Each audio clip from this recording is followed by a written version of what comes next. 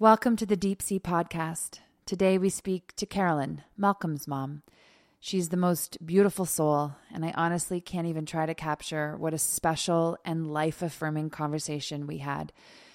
I'm afraid I'll ruin it by even trying to put words to it, so please just trust me. Come and listen to this conversation I had. She will break your heart open and transform you in ways that you can't imagine. I love Carolyn. I loved our conversation. Please stick around. My name is Sam Taylor. I'm the parent to a childhood cancer survivor and the host of the Deep Sea Podcast, where we come together to talk to parents, caregivers, friends, and professionals who have been affected by childhood cancer. Hearing your child has been diagnosed can feel a lot like being ripped from life on land to suddenly being submerged deep into the ocean. It's disorienting, it's scary, and sometimes it's really hard to breathe. This podcast is for all of us who have supported a child through their diagnosis. It's where we'll come together to share the skills and coping strategies that have made it a little easier for us to breathe down here. But it's also a place for us to connect, to feel heard, to find support, and to swim each other to shore. So, let's dive deep. You carry me away, and I know it doesn't matter, because you'll always say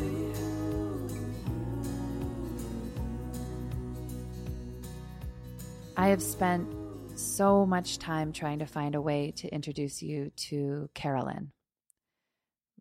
I have gone through hundreds of different ways to put words to her and to her story, and honestly, I can't. But I think that's because there really aren't any. So I'm going to stick to facts and details because I can at least do that.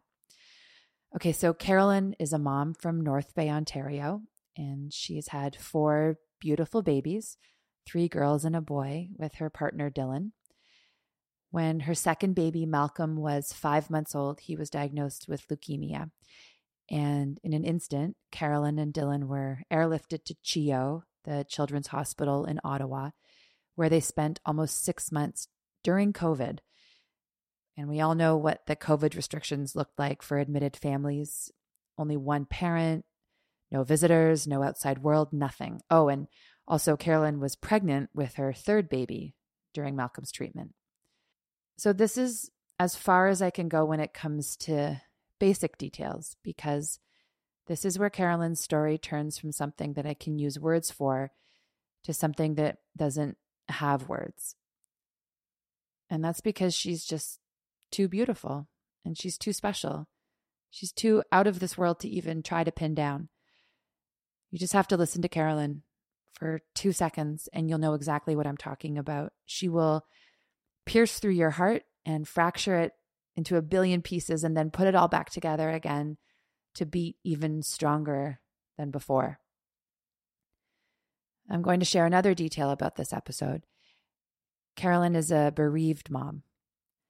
Malcolm passed away just before his first birthday, almost 4 years ago. I'm sharing this because I know that hearing Carolyn's story will shake up your soul. It shook mine, but not in the way that you might think. Carolyn tells her and Malcolm's story with so much pride and astounding beauty. She is so open and so gracious with her sharing of Malcolm's life. And Carolyn doesn't owe any of us her story.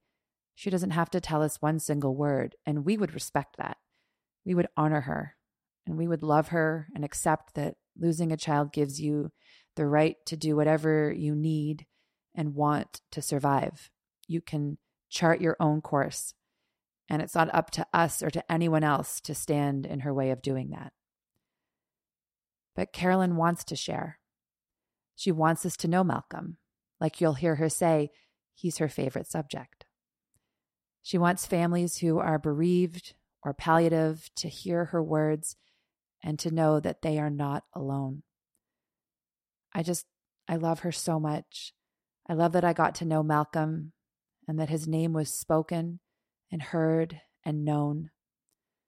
I want this conversation to continue floating his name through all space and time so that he is remembered and he is celebrated and he is loved, which of course he is and will be for all time.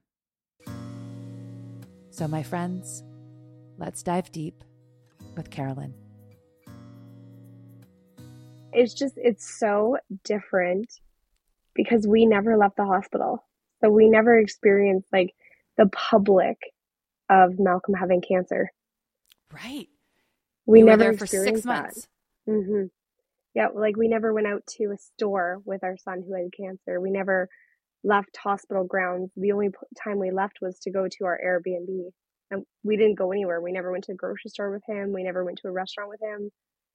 So I never experienced that. Like What do you think would have been different? Like, you mean you never experienced like people's reaction to it, or yeah? Yeah, I think people's reactions. And when you're in CHIO and when you're in a hospital with sick kids, nobody looks at your kid differently.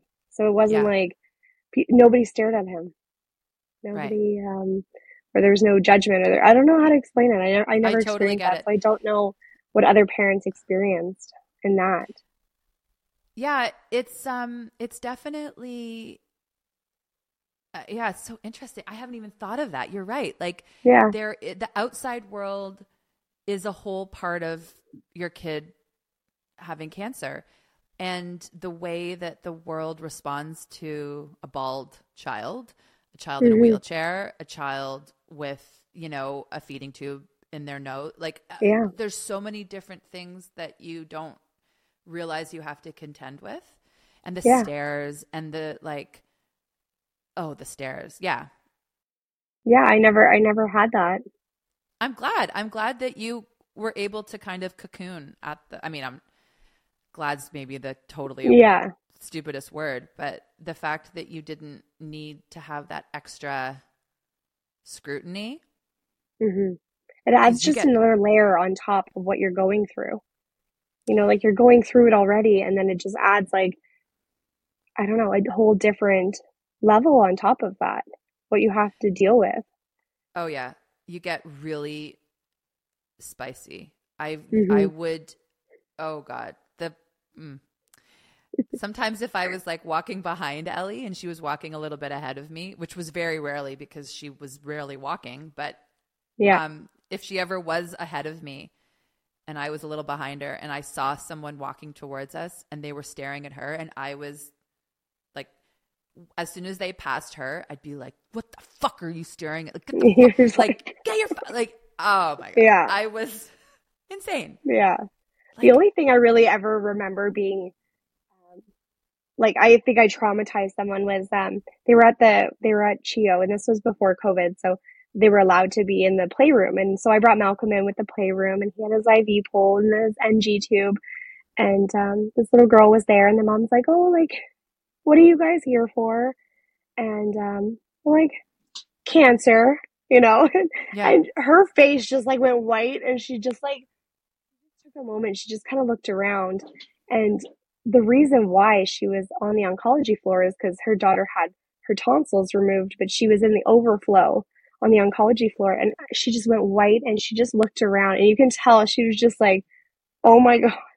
But I was just like, cancer, like, what do you mean? Why are you here? Like, it was so like, that was the only time I ever experienced like someone, like having a reaction, I think, to my son having cancer, that I was just like, what do you mean? Yeah. That's why we're all here, are we? Like, I had no idea that they had other patients on the oncology floor other than oncology patients. So when she said her tonsils, I was like, oh, well, that must be nice. You get to go home tomorrow, Well, so. it's like an alien coming from a different planet talking to you. Yeah, you're like I'm on planet Cancer. Yeah. What are you doing here? You don't belong here, and get out of here. Leave. No. The only time I left was I was actually pregnant, so I had to go up to North Bay for prenatal care. So I would say once every like 8 weeks I went up. to North Bay.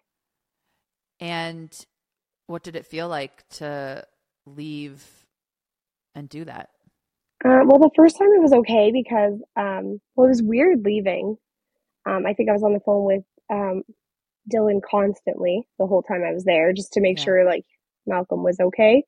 Um, I it was strange. Like I remember going to a hockey game, an OHL game, and I felt like everyone was staring at me. Yeah. Like, how dare you come to a hockey game when your son is in the hospital with cancer? And I don't think anyone even knew at that point. But I just remember I was like, everyone's staring at me, everyone's judging me. I remember I was in the bathroom and I was almost having a panic attack, and my mom's like, Carolyn, no, like it's okay. The people who know you. The people who don't know, like they don't know. You're Yeah. okay. You're allowed to have fun. And I remember I felt so guilty going to that OHL game. And I remember everyone was just, I felt like everyone was staring at me, like, how dare you have fun when your Yeah. son has cancer? But then after that, it was COVID. So I just kind of came, did my appointments and then went back to Ottawa. I don't think, I mean, I find this so interesting that you were really immersed, like, because you're Mm-hmm. right, even for families that are admitted for a long period of time, even for families, and like, but add on top of him needing to be there indefinitely, add on top of that COVID, add on top of that you not being in your hometown. I mean, that place became your world. Yeah. And I think a lot of people, like we love the nurses and the doctors that work there, but for us, I don't like it was so different. They were our family. They didn't, Yeah. a lot of our friends and family didn't know Malcolm. The nurses and all of the support staff knew Malcolm. Right. And, like I have a lot of friends or a lot of family that didn't get to meet Malcolm, but the staff that worked there, like they saw him every single day. And and he was like the cutest, happiest, sweetest little thing in the whole Yeah, world. he So really everyone was. wanted to Yeah. be with you. Okay, Yeah. so let's back up a little Hmm. and talk about the start. Talk about how it started and kind of go from there. So he was 5 months old, and it was December 2019. And his left eye looked like it was like protruding out of his face, and it was just slightly, but um, I could just tell that there was something going on with his left eye. Um, I went to a couple different. I went to an eye doctor, and she said, his eye's okay, but you know, I don't know what's going on behind his eye, like, but his eye's okay. And then so I went to a nurse practitioner.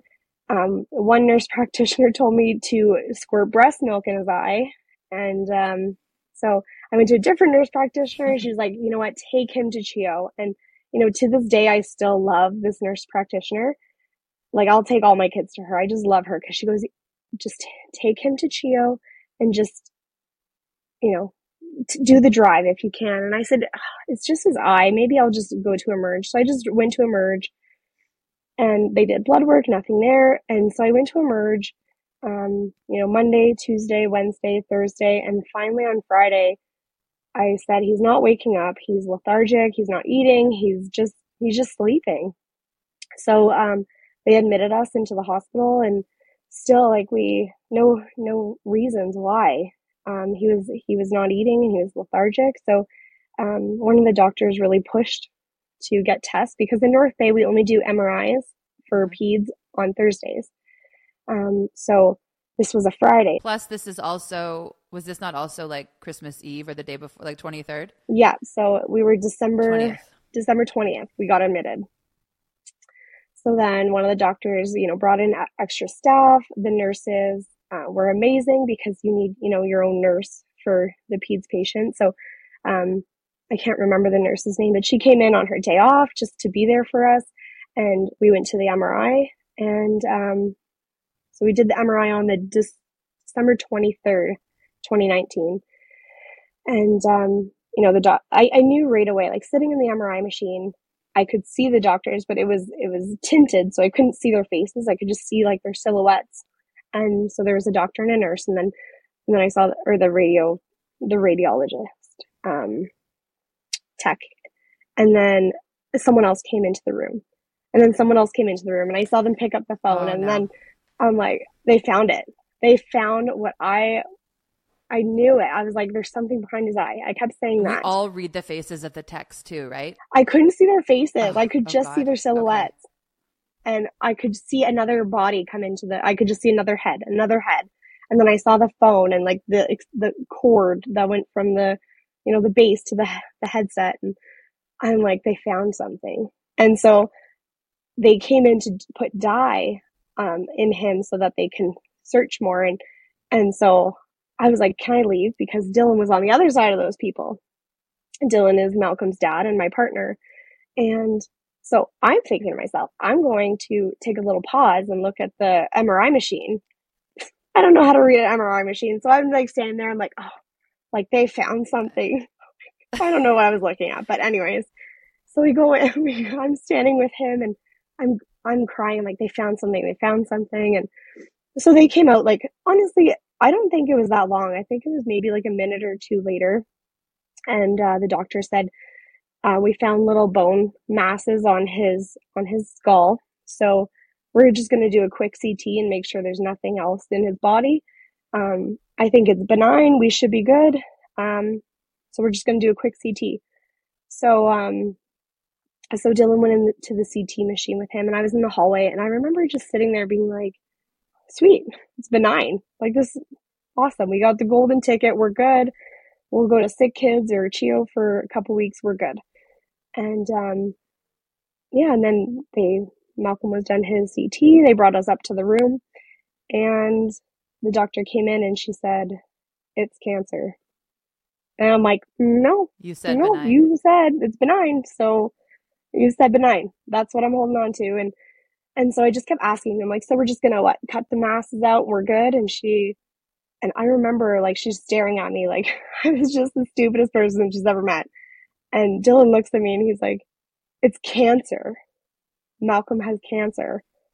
And yeah, so we tried to get a bed at CHIO, and finally on Christmas Day we got a bed at CHIO, and they Orange Air flew us to Ottawa on Christmas Day. And you talk about when you arrived at night, Mm-hmm. right? Mm-hmm. And yeah, I mean, first of all, before they even transferred to CHIO, I so get that disbelief. You heard the word mm-hmm. benign. You got comfortable with the word benign. You like locked into mm-hmm. that word. You're like, no, this is what's happening. And you probably, like you said, fine, we'll go to the hospital, we'll get it removed, and then home. Yeah. Like, I already played out all the scenarios in my head on what we were going to do, and none of that included cancer and right. chemo. Like, that was not what we were going to do. And so when she came in and was using these heavy words that were not part of your vision, not part of your interpretation. Yeah. No. I was like, no, I don't believe what you're saying. Like, I was just so held on to the word benign. And I didn't know a lot about cancer. Still to this day, I would not consider myself an expert. I don't know a lot about cancer. I'm just an expert on my son. And I just all I knew was benign was a good thing. That's all I knew. Yeah. And we like benign.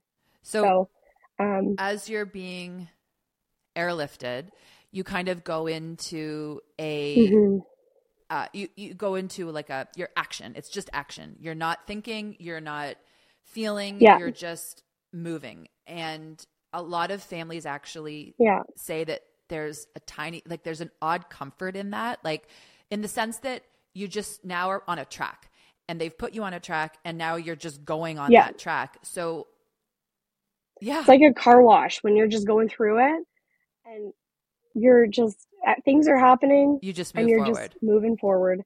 And it was weird. It was the strangest feeling. And I know other oncology families feel that as well.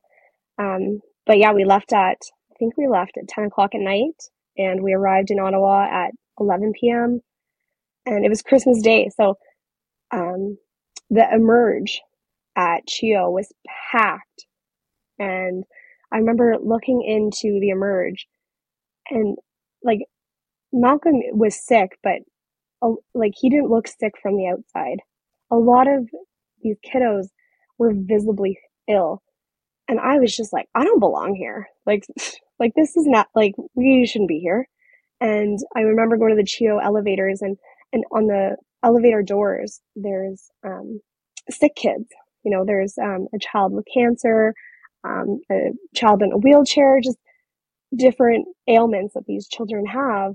And I remember being like, oh no, like we shouldn't be here. It's just a benign bone tumor. Like, we should save this spot for other people. It hadn't sunk in yet, even by Oh then, that no, it was cancer. no, no. So I really want to talk about the next couple days here, because Mm-hmm.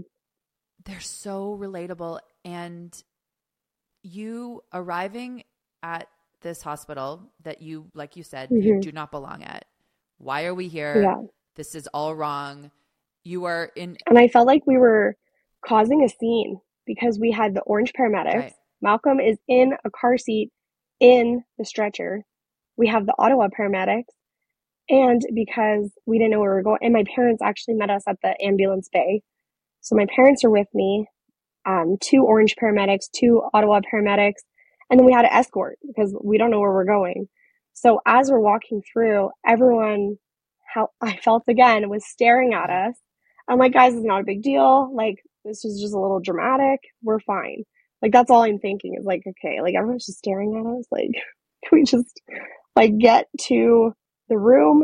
And yeah, it was. And get this sorted. I think everyone's sort of coping strategies are so different, but this one, I think, that you experienced is very, very common, which is denial, like, Mm-hmm. you know, and disbelief, which in a way helps, because like I said, it puts you in that car wash. It puts you on that track, and you're like, okay, I'll just go. I honestly don't remember what they were doing because it was 11 o'clock at night. I was so tired. And so the nurses came in and they have to transfer their equipment from the orange paramedics to their equipment. And they're asking me questions like, when did he eat last? I don't know.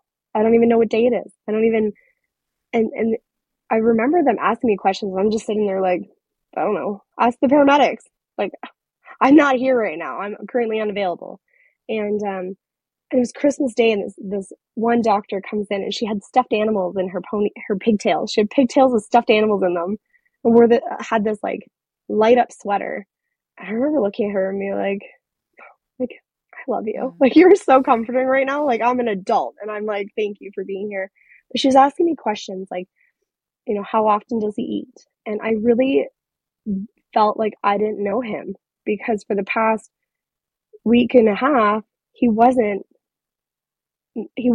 acting normal. He was that's why we got, you know, diagnosed so quickly, is because of his symptoms that he was having. So, you know, I'm like, I don't know. And she's like, well, you know, how often does he wet a diaper? I don't know. I didn't know anything, and I felt really, really sad because she goes, well, how often does he eat? I don't know. Like, I just didn't know anything. And yeah, I think, you know, you did know, but the yeah, shock was so great and the chaos was so intense that I don't know how you're supposed to even answer the question, what's your name? yeah. Like, Mm-hmm. beats me. You are thrown into this other world that you didn't know existed. Never mind, never been Yeah. to. You didn't know this world existed. And the thing with the cancer world is you don't get any time to like unpack your bags. Like, you're there, you're Yeah. in it. Mm-hmm. And it's really sink or swim. It really is sink or swim. So, Yeah.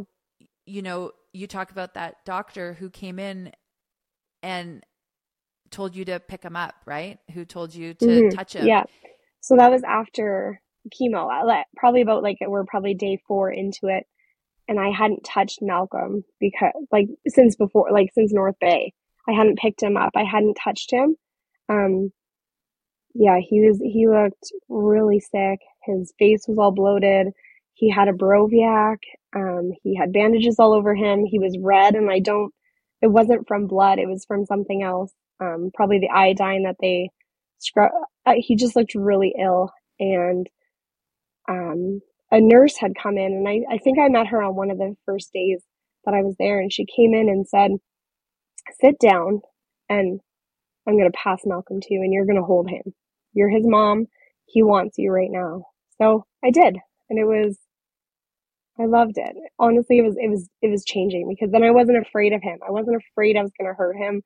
Um, and he wasn't just laying in the bed staring at me like, he needed his mom, and I was just staring at him like, so, Do you you think know. that's when you landed? You know what I mean? Like, do you think that's when Hmm. you were like, okay, I'm his mom. I'm his most fierce protector. It's now him and we're going to do this.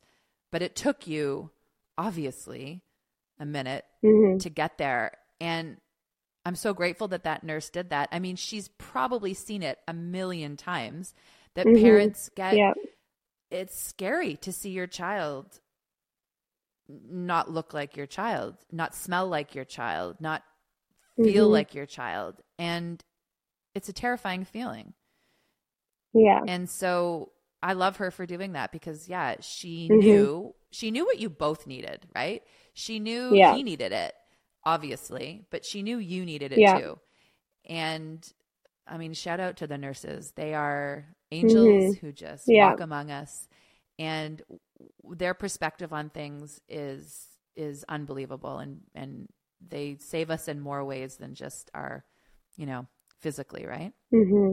Yeah. So that tell me also about the conversation when they did tell you about the next 6 months. Like they did tell you about the treatment plan. I remember there being three doctors and a social worker and a nurse. Um, and that's when it kind of clued in that every time they need to tell you something serious, they're going to bring in a social worker. Um, and they just kept telling us like, nobody ever looked me dead in the face and said, Malcolm's cancer is very aggressive. Not one I just thought this was normal. Like all kids have to stay in the hospital for, 5 rounds of chemo, and that, he's not going to be able to go outside, and he's not going to be able to do things. Like I thought that was a normal thing. I'm only realizing, I think, in the past 2 years how aggressive his cancer was. But yeah, they just said that he's going to have 5 rounds of chemo, and he has to stay in the hospital the whole time. And each round's about 30 days. And yeah. And the doctor in front of me was pregnant, and she was sitting in the chair in front of me. And the two doctors to my right were men. And um, I think they were all talking to me, but I was just looking at the pregnant doctor, and I was like, what would you do? Yeah. They're saying, oh, do you want to do a Broviac, or do you want to do a port? I'm like, what would you do? Like looking right at her, and she said, well, we usually do a Broviac. I'm like, I'll do that. Yeah. And then, there wasn't a lot of options. Like it was just, this is what we're doing. But anytime she said something, I'm like, what would you do? What are you recommending? And not because that they were men and she was a woman, but she was at my level. Like she was sitting in front of me in a chair, and she was pregnant, and she was a mom, and I didn't know all the terminology. So I'm like, I don't know what you guys are saying, but she's saying So yes. that And like, they were even saying like leukemia. I'm like, I don't know what that is, but, and then then she would say he has cancer in his bone marrow. Okay. And then I was like, they were saying, oh, his neutrophils. I'm like, what is that? Like, I don't know what any of these words are, but she was just like, she like short formed it for me. I remember when we were in that similar conversation of like the diagnosis conversation, they did the same thing, and one of the oncologists said she could tell that I was like the same as you. Like you Hmm. are officially speaking a different language. How on earth are you Yeah. expecting us to know what you're saying? Especially add on top of this the shock and denial and right? And she looked at me Hmm. and she said, I promise you, you will know everything You will Hmm. know all of these words. This will become your second language in 5 minutes. I promise you. So right now, you Yeah. have no idea what we're saying, but you will. And I remember when it happened. Like, I remember that time when the first time that I felt not only did I know the language, but that I could probably administer the chemo myself. Like, when you get to that point where Yeah. you're like, oh no, this is Hmm. my jam. Like, I know what's up.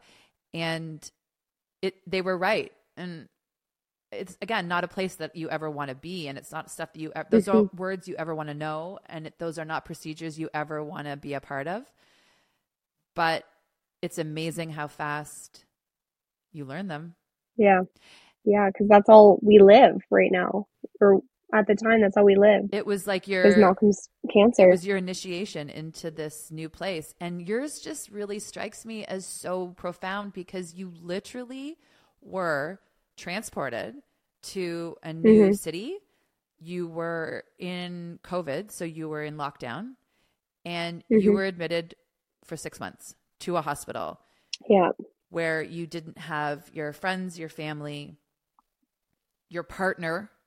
You couldn't have visitors. There couldn't be anyone else but just you and Malcolm. And what were your days like? I mean, what did it, you would wake up in the morning, just like any random Tuesday Hmm. in the middle of, let's say, February or March. What did your day Yeah. look like? So I would wake up, have breakfast at the Ronald McDonald House, and then walk to Chio because like a stone throw away. I would walk to Chio, go up to his room. He'd be waking up, and then I would, change his diaper and see what he needed. He would have his morning meds, and we would just hang out. Like he was such an easygoing kid that his honestly the one thing we would do continuously throughout the day, except for if he was napping, was we would walk up and down the hallways Mm-hmm. in that little push car. Like, oh my, I think I put like miles and miles on every single day, just walking that little U-shaped hallway. Yeah, we would play toys all the time, like just that one-on-one time. And there was a lot of mom guilt while I was going through what we were going through with Malcolm. That I had another daughter at home that I hadn't seen in months, but I kept telling myself like I will make up for it Mm-hmm. because Malcolm needs me right now, and my time is with Malcolm, and I'm so glad that I the guilt didn't override because I was able to spend that time with Malcolm, and I've made up for it with my other daughter. So we kind of skipped over at towards the end of Hmm. treatment. You were Yeah, ready. You were getting ready to go. You were getting yeah, ready to go yeah, back to North Bay. yeah. We had a whole discharge plan. We had everything set up in North Bay. We have a nurse come in and change his NG and his Brobiac dressing. We had ordered the IV pole. We had ordered everything to come back to North Bay, and they were doing a final bone marrow where they do the draw just to make sure everything's good for us to leave. And And sorry, mhm. before you got those results, what are you thinking?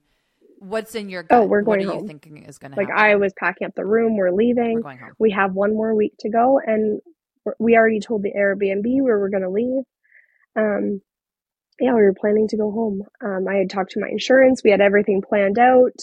All we had to do was order it the day we were leaving, and it would end up at our house. And And yep, your medical team felt the mm-hmm, same. They were like, yep, you yep, know, yep. We love you. see We're you gonna miss guys. We you. love you. Bye. And we had planned to go to Sudbury for dressing change. Like it was just we had everything set up, and so we were doing the final bone marrow, and the chief oncologist comes in, and the social worker comes in, and I was like, "What's going on, guys?" And they said that they found 0.01% blast in his bone marrow, and they said, usually when a kiddo relapses, it's a big relapse, but Malcolm has a very, very, very minor Mm-hmm. relapse. So, um, I know maybe we'll talk to the transplant team in Toronto and go from there. And so Dylan and I were just thinking, we're just going to do another round of chemo, go to transplant in Toronto. And so then we're kind of working it out like, okay, we'll probably have the baby by then. So, because we're going to be 3 months in Toronto.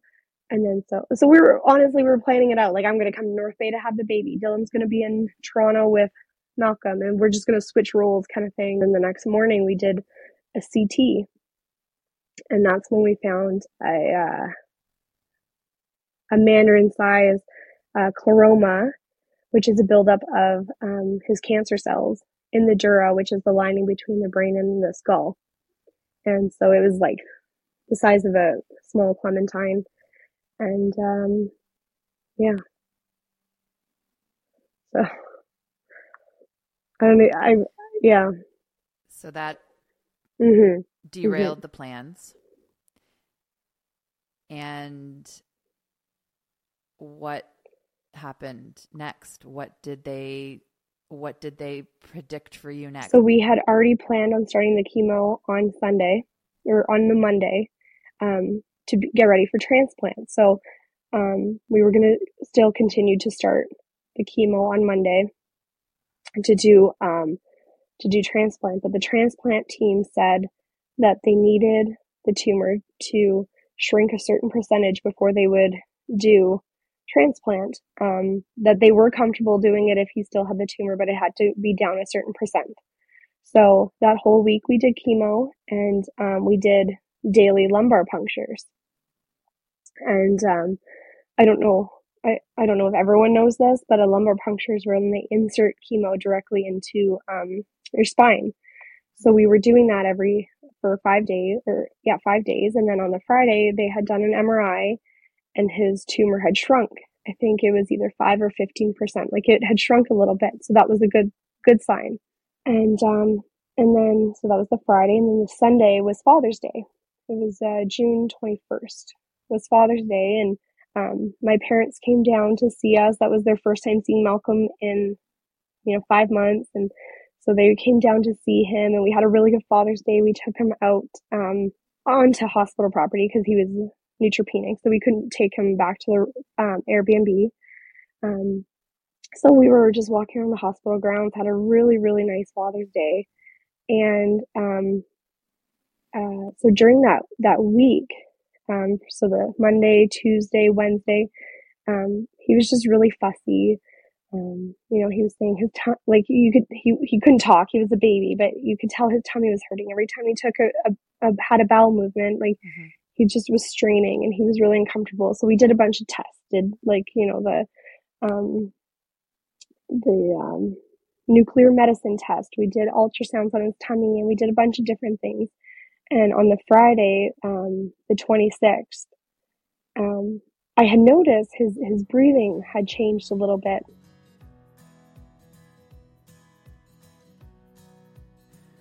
Hello, friends. Carolyn is going to start sharing about Malcolm's passing now. While it's one of the most loving and beautiful moments I've ever witnessed in another human, I understand that, of course, it will bring up something different for everyone. Please take a moment and give yourself the space to feel this out. See if now is a safe and supportive time for these feelings to move around inside of you. Take a break, continue, or meet us again later. And now, back to Carolyn. And it was in the morning. And our nurse for the day, she'd been our nurse for the past 6 months, and we loved her, and we were really close with her. And she came in, and I looked at her. I said, "Is Malcolm gonna die?" And she was like, "Oh my God, like, no, Carolyn, like, he's okay. He's just breathing. Maybe he's getting sick. He's just breathing a little different. It's okay. He's gonna be okay." And even Dylan was like, "What the fuck? Like, why would you ask that?" And something was off about his breathing. And I was like, I don't know why I said it. And even to this day, I'm like, I don't know why it just came out. And so they did his morning blood work. And at noon, the doctor, the nurse, the social worker, there was about 4 different people walked into the room. And this was like the most out of body experience I've ever experienced in my life. I still to this day don't see what I am seeing now. Like, I saw myself, like, I was standing in the corner of the room, And I was watching them talk to me. And so they said that they had found cancer in his blood system, which it had never been in his blood before. So this was technically another relapse, and that Malcolm was going to die. And I remember just being like, okay, so like, what about transplant? Like, there was, they told me he was going to die. There was not a life without him. There's no way he was going to die. So yeah, when they told us that, I just remember I called my mom and I said, you know, Malcolm's gonna die. You need to get here now, because my whole family was in North Bay. Dylan's family is in BC, and his mom just happened to be visiting us that week, because she was here to help us transition to Toronto for the transplant. So she was here to help us move to Toronto. And so she just happened to be in Ottawa with us. So right away things started moving, and they send in the team from Roger Nielsen House, and they're incredible there. Palliative care team, the Roger Nielsen House, they do palliative care, they do respite care. When they first came in, when we found Malcolm's tumor the second time, and in the June 20th, and or June 15th, or whatever day that was. And immediately when they came into our room, I said, I don't want to talk to you guys. I don't want anything to do with you. As soon as I heard palliative care team, I said, like, fuck off. Like, I don't want you guys. We're good. And yeah. And throughout that week, I was reading more into what they did, and they left a pamphlet. They were very polite. They left a pamphlet that said, even if you just want to spend the weekend here with your daughter, like, we're here for you guys. So when they had come in, when we found out Malcolm was going to die, I was not afraid of them as much. And, they offered to move him, because he was at the CHEO hospital. They offered to move him into the Roger Nielsen House, that our whole family could stay. My parents, my siblings, everyone could come and stay. But for us, I didn't want to move. Malcolm was in the same room he was in for months. We knew everyone on that floor. They were our family. Moving to the Roger Nielsen House, in my mind, we didn't have enough time. I'm not taking 5 hours out of my day or out of my weekend or whatever to move to a different area, because that's 5 hours less that I have with Malcolm, is what I'm thinking in my mind. And they were very supportive of our decision. They were very polite. They were amazing. They were incredible. We still got Roger Nielsen House care in CHEO, even though we weren't at the Roger Nielsen House. They still came in and cared for us. They still did everything that they would have done if we were at the Roger Nielsen House. They, over the next 24 hours or 48 hours, they were saying, I kept asking, how long do we have with him? And, they said weeks, or, a week at least. Like, we got lots of time with him. So my family came, and we were doing arts and crafts with Malcolm. Can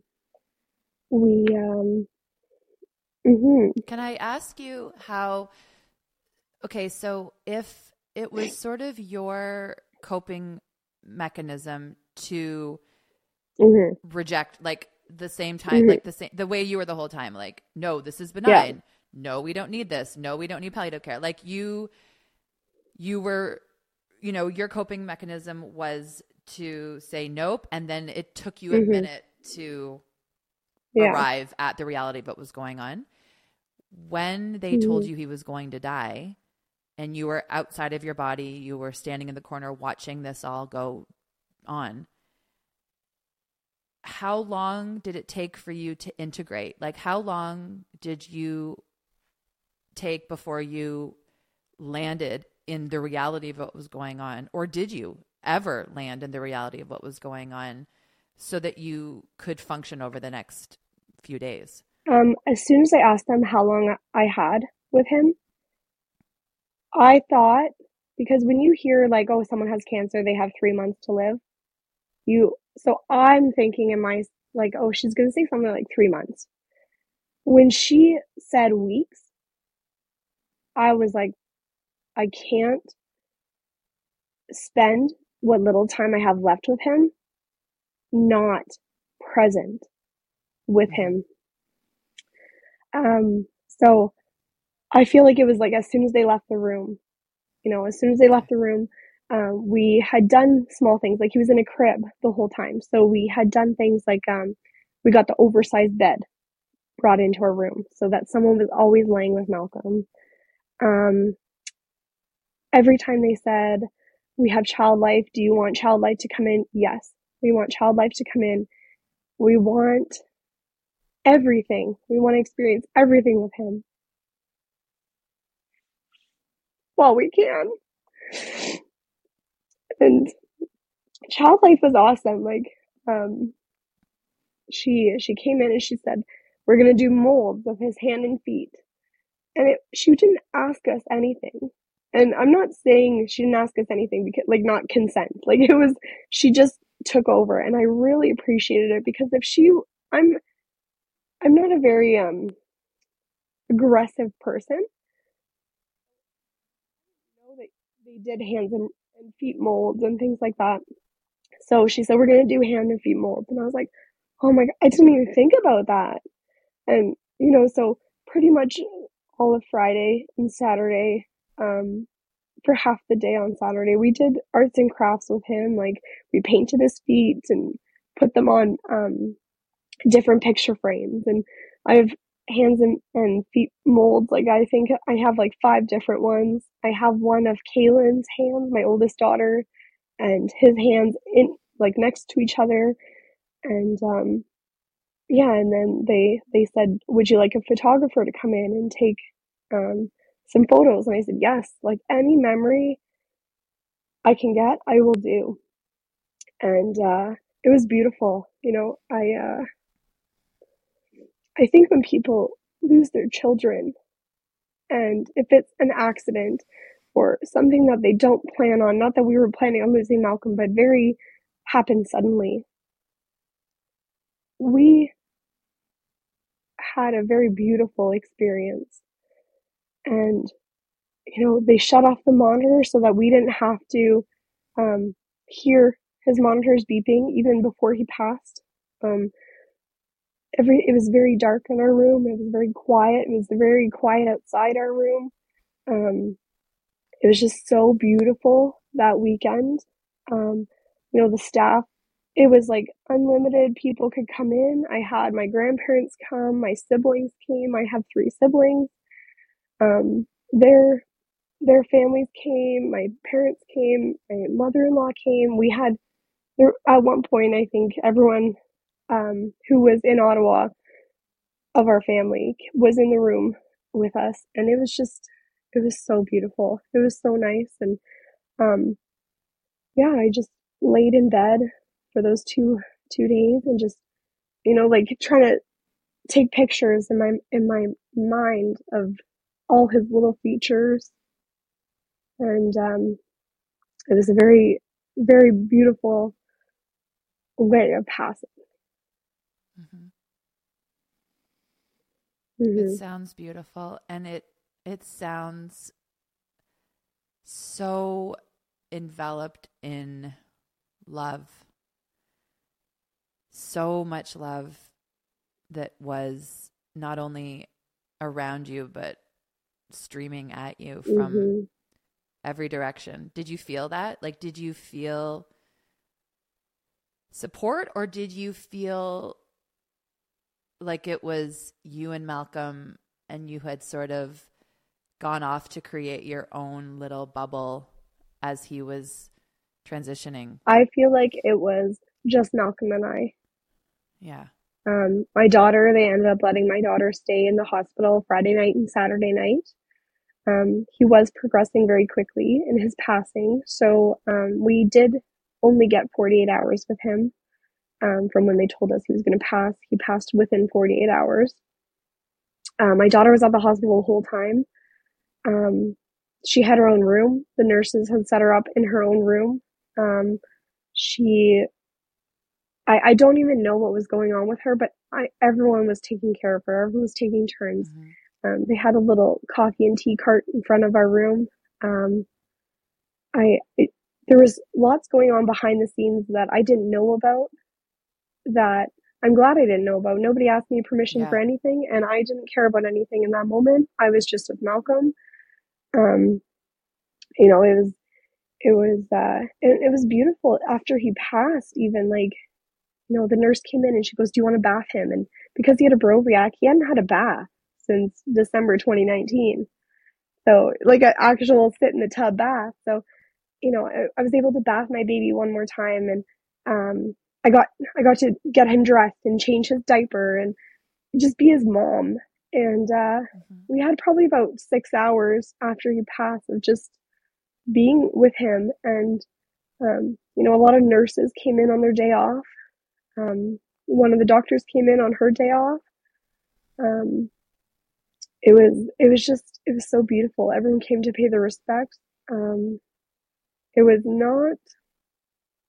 was traumatizing, but it wasn't a traumatic experience, I think, than if he passed suddenly and we had to try and resuscitate him. Like, it was very beautiful.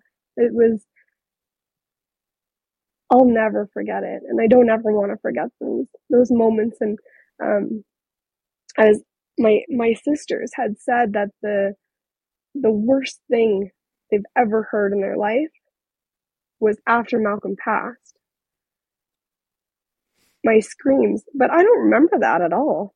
I just was so with him that I don't know who was in the room with us when he passed. I don't know the timeline of when people came in and when they left. I was just so with Malcolm the whole time. I love you. I do. Yeah. Thank you for sharing that. Thank you. And for framing it so beautifully. Mm-hmm.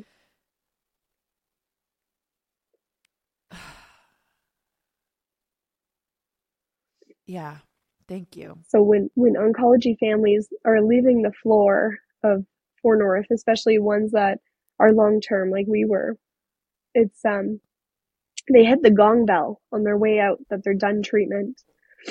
And the one thing I didn't want is for Malcolm to be put into a box and taken out of the hospital. I said to them, I brought him into this hospital and I'm going to take him out. And he passed on a Sunday, and the nurses put him in a bassinet. He wasn't covered. He was just laying there like he was sleeping. He had quilts and blankets, and we walked him right out the doors, and I hit that gong bell on our way out. It was beautiful. It was just, yeah, it was nice. I mean, as nice as it can be, losing a child. And it was definitely not an out-of-body experience in that moment, because I wasn't going to miss anything in that. No, yeah, I think in those moments you would actually become quite primal in a way, Mm-hmm. you know, like every one of your senses is heightened and you're so alive. You're so aware. Mm-hmm. You're so there. And it sounds like that's how you responded. Mm-hmm. And I don't think when you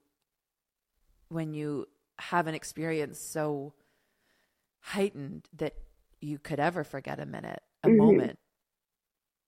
And I hope that that's the case. I hope that you do have, I mean, it sounds like your retelling of it is crystal clear. Mm-hmm.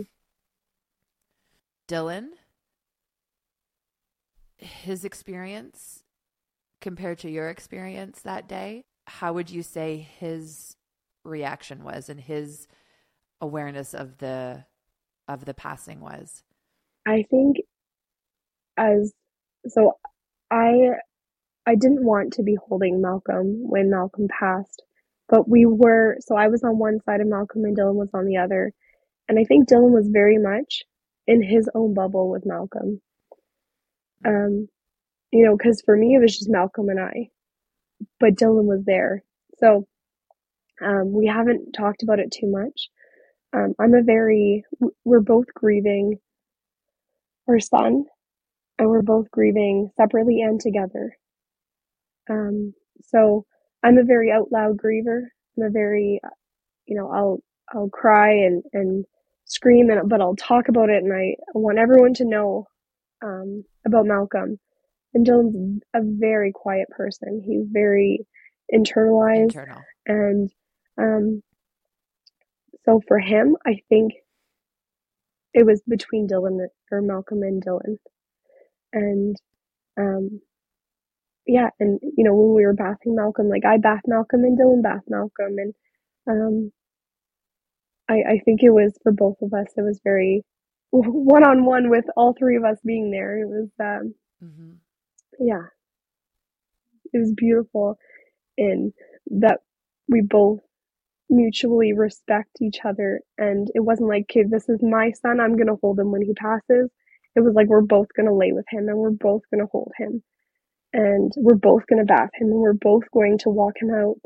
And it was a very not selfish time, I think, in my parenting life, that I was able to share those moments with him, even though I really didn't want to.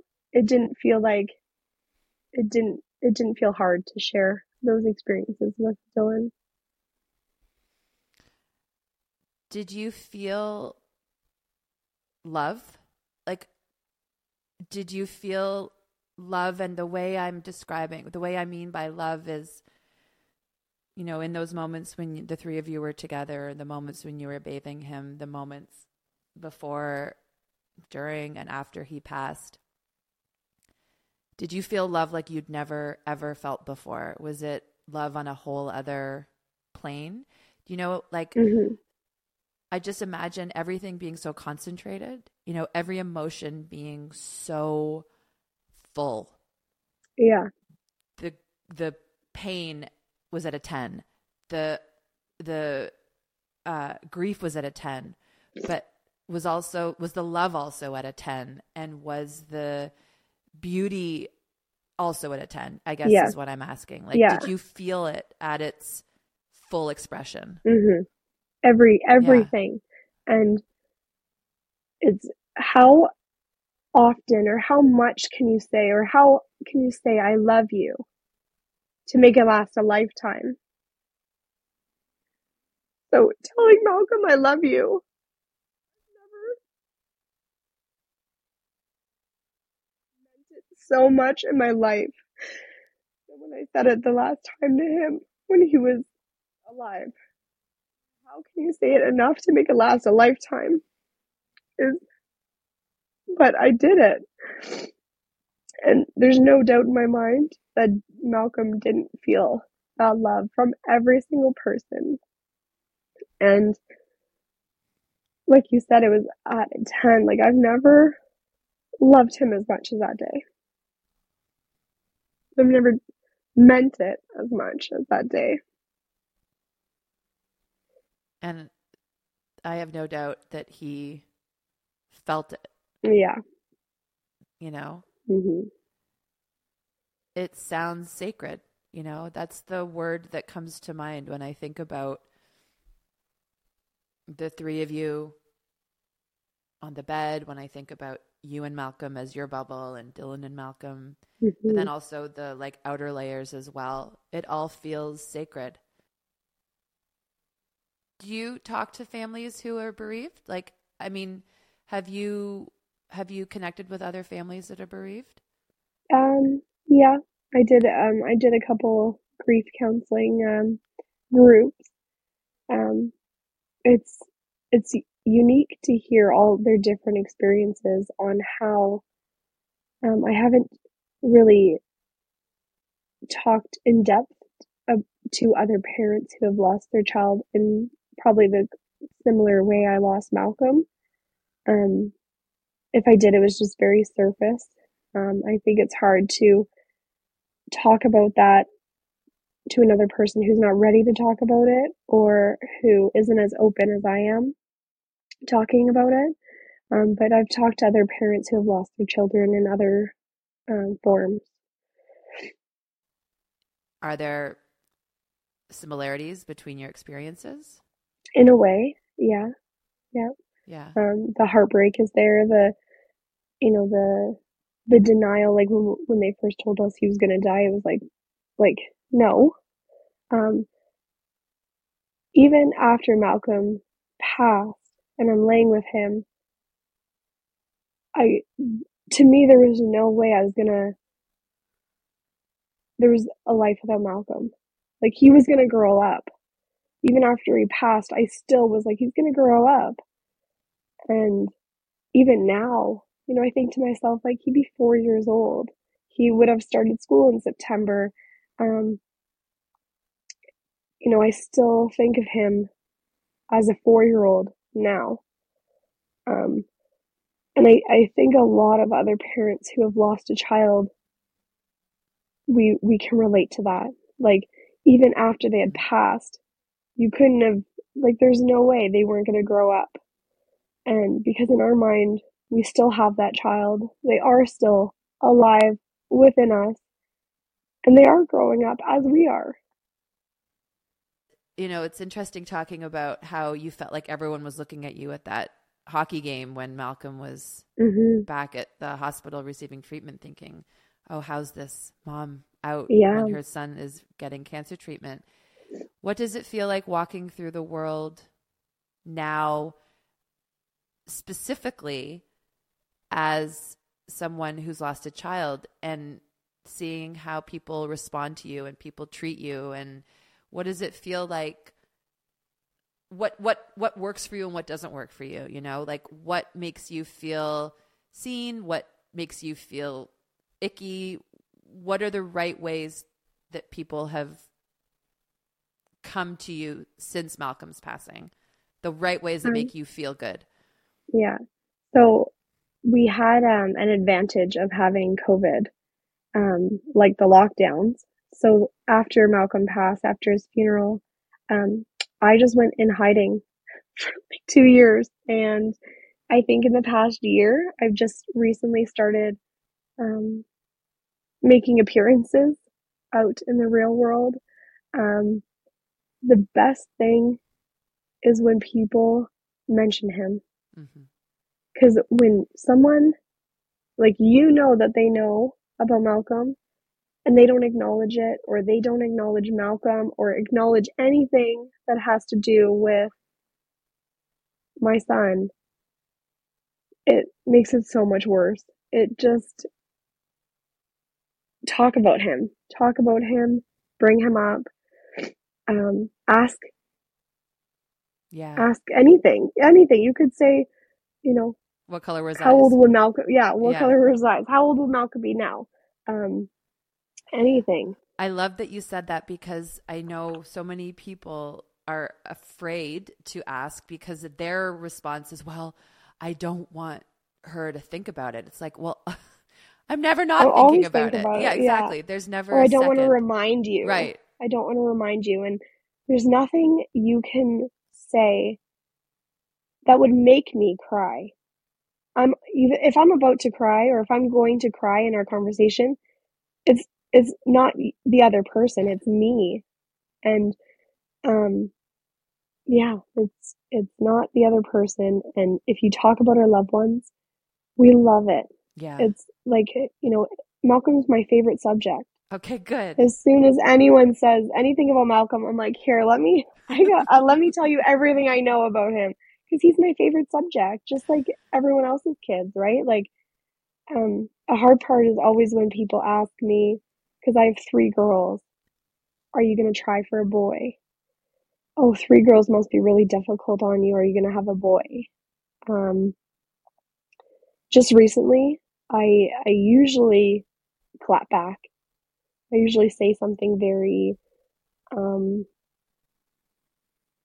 very sarcastic, very rude, very like just to shut them up. Mm-hmm. Just recently, I've actually haven't been doing that so much, and I don't know if that's what part of me is doing that. If that's my healed part of me, if that's my like, I just don't feel like getting into it.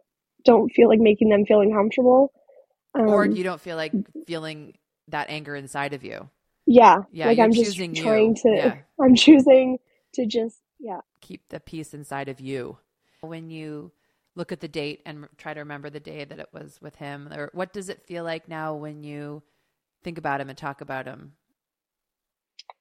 Um, I think about what we were doing back then, but I also think about now, and it it's comforting thinking like, I had almost a whole year with him, and so I just try and remember the positive, like, oh, like, you know, would be doing or where we'd be now, and just really think about the positives of it, and even if it wasn't a good day, it was a day I had with him. Yeah. Yeah. Yeah, even if it was a rough day, I think we're on 4 years ago. Oh, this is what we did 4 years ago, and it was a really bad day. That was a day I had with him, and it was a beautiful day. Even if it was a bad day, it was a day I had with him is Mm-hmm. probably, I think that's one of the most beautiful things I've ever heard. And I really mean that. Thank you.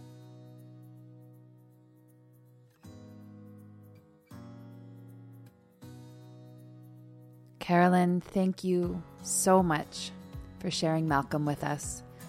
He has one incredible mom, and I just loved getting to know you so much. I hope you come back. I hope we can keep talking and sharing and connecting with families together. By telling us about Malcolm and sharing his life with us, you are giving other families the permission to do the same.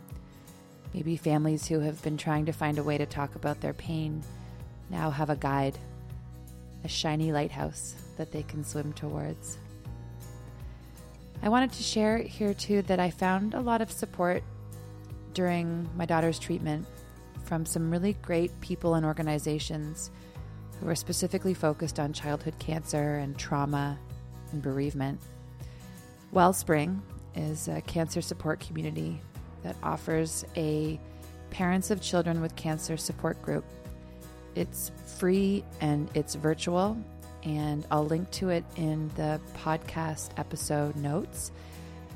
I found so much support with this group, just being able to sit with other families who are at other stages of diagnosis and treatment, but we're all in the same boat, hearing each other's stories and having a chance just to release and to say the things that we can't always say to the other people in our lives.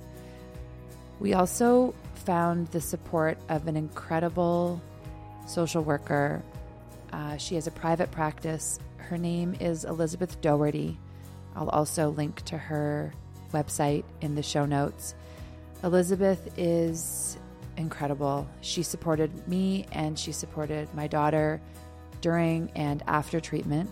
She's a palliative social worker with decades of experience in the oncology world. She offers support following a diagnosis, during remission, at the end of life, and into bereavement. I cannot say enough about Elizabeth. If you are looking for someone who can help walk you through a particularly dark spot, I think she might be an excellent support. I'll also have a spot on the Deep Sea Podcast Instagram account for us to share our thoughts and feelings about this episode. If you have questions or comments, you can always direct message me there as well. I'll just remind you that I'm not a professional. I'm not trained. I'm not a social worker or a therapist. I'm a parent who wants to listen, to connect, and to heal through supporting and making space for other parents like us who have carried their child through a cancer diagnosis. I started this podcast knowing that some of our conversations would take us to some places pretty deep inside that we might not want a lot of light to get to, and that's okay. If that happens, though, if episodes like this one bring up feelings that you feel you need support with, please reach out to the people in your community. Please reach out to the people I just mentioned. Find your support network. And above all, please know that you are not alone. I'd also love to give a huge thanks to my dear friend Ian Blackwood for his beautiful, moving song, Carry Me to Water, also for his professional advice and support and friendship, along with his wife and co-producer, Erin. I love them both so much. Big thanks also to Andrew Lewin at Cuttlefish Media for his production and editing and his boatloads of patience. Thank you to my dear friend Kate Mitzi for the logo design. And the biggest thanks to my little girl for teaching me that the deeper you dive into the darkness of the ocean, the more buried treasure you will find. Until next time, that's where you'll find me. And I know it doesn't matter, 'cause you're always there.